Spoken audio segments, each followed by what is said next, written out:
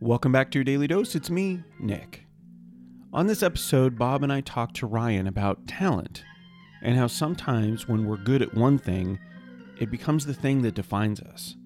As you might expect, we don't think that's the case. Enjoy.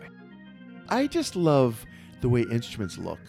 You know, this it sounds cool. stupid, but there's some beautiful design that's gone into, especially some of the brass instruments, just the curving, tubey awesomeness. Sexy. Yeah, I mean, it's a guitar. The inside of a piano. Oh, right. Ooh. I'm serious. Hot. Oh my God. I think we've just overstimulated ourselves with the thought of musical instruments as physical beings. It's true though; they are designed for. They make me want them, even if I don't know how to play them. Yeah. And that's It's like a motorcycle. It's like attracted back this cool shape, this cool engineering. Exactly. Like, Well, I have 2 drums in my studio, a keyboard, and 2 guitars. Have either of you ever seen me perform music with any of have those not. instruments? No. Nobody has, because I just pick them up to play and to make noises that I find pleasant. Like I'll put on Bailamo, you know the song Bailamo, and I will play my djembe. Because Awesome. it feels good to play It's my freeing. djembe when I hear that song, and I feel like I know what I'm supposed to do when I hear that song. Or I won't really listen to it. I'll just strum my guitar and play the chords that I know, and either make some stuff up, or I'll play some. I know a few songs, but mostly it's just G, D, A, B, A minor, C. Oh. C minor, Mix it E up. minor. Yeah. I love minor chords though. I love minor chords, Ooh. and I don't do much finger picking. I don't do much finger picking. F is the worst. F.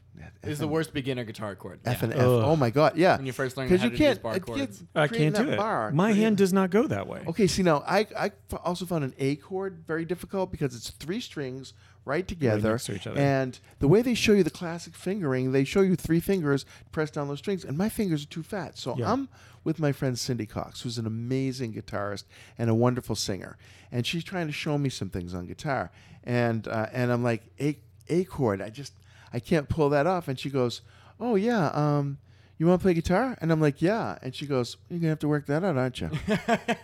This was the best advice ever, because for everything that I've ever run into when I'm trying to learn a new skill, I hear her words saying, "Do you want that skill? Well, then you're going to have to work that out." Whoa, that's lovely. It fits for everything, Yeah. right? Yeah. So I feel like it's a good thing because it says, okay, you may have to improvise. You may have to do something different than you thought you were going to do. But if you want to do that thing, you're going to have to figure it out. Yeah. So, yeah, that's my story there. Nice.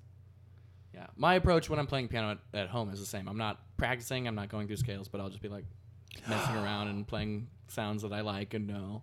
Did you see the kid that won the Van Cliburn competition? I have not. 18 years old.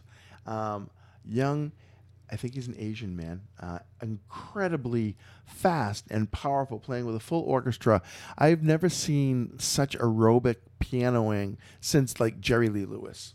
But this guy was playing He's up and he's moving around. Rachmaninoff, some incredibly hard something. And I'm not into classical music, but I appreciate its complexity and its beauty and its layers and stuff. But this was just incredible. And I thought, I wasn't sure how into the classical world you were. Yeah, it's but the same way I appreciate it, but Yeah, it's not it's, what uh, tickles my brain. but he most. just won it recently, and that is the premier classical piano competition in America. I don't know if it's So you're telling me there's somebody who's younger than me and is quantifiably better at what I do than me. I'm thinking he might be. Well, no, wait. And he One paid no cool- dues.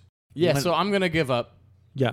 No, one part of what you do, which is just the part where you bang your fingers on the keys, because he doesn't have your personality. He Nope. doesn't have your ability. This guy never looked up at the audience once, and let's face it, that's something that's necessary in your Yeah. world.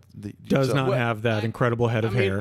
I'm being silly and I know. and self-deprecating. But this is somebody asked me this the other day. They're like, what do you see yourself as? And I don't see myself as a keyboardist or a singer or a beatboxer. I see myself as someone who understands music, but uses keyboards, singing, beatboxing as a tool to Nice. demonstrate what I understand and what I'm hearing and whatever this song is.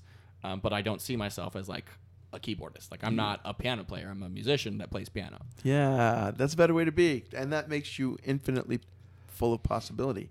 It's like Prince. You know how many different instruments Prince Yeah, played. but in he his... wasn't. I mean, you could call him a guitarist, but like that's not what he was. Oh, and he was a phenomenal guitarist. This is, I think, one of the risks that we run into when we develop extraordinary skill in one direction or another. People assume it's the only skill that we have, and so we get pigeonholed in certain ways. We're actually all Swiss Army knives, but the minute we pull out one of those tools, they're like, "Oh, you're a screwdriver. Oh, you're a knife." You know, and this is hard for me because I am a multi-use tool.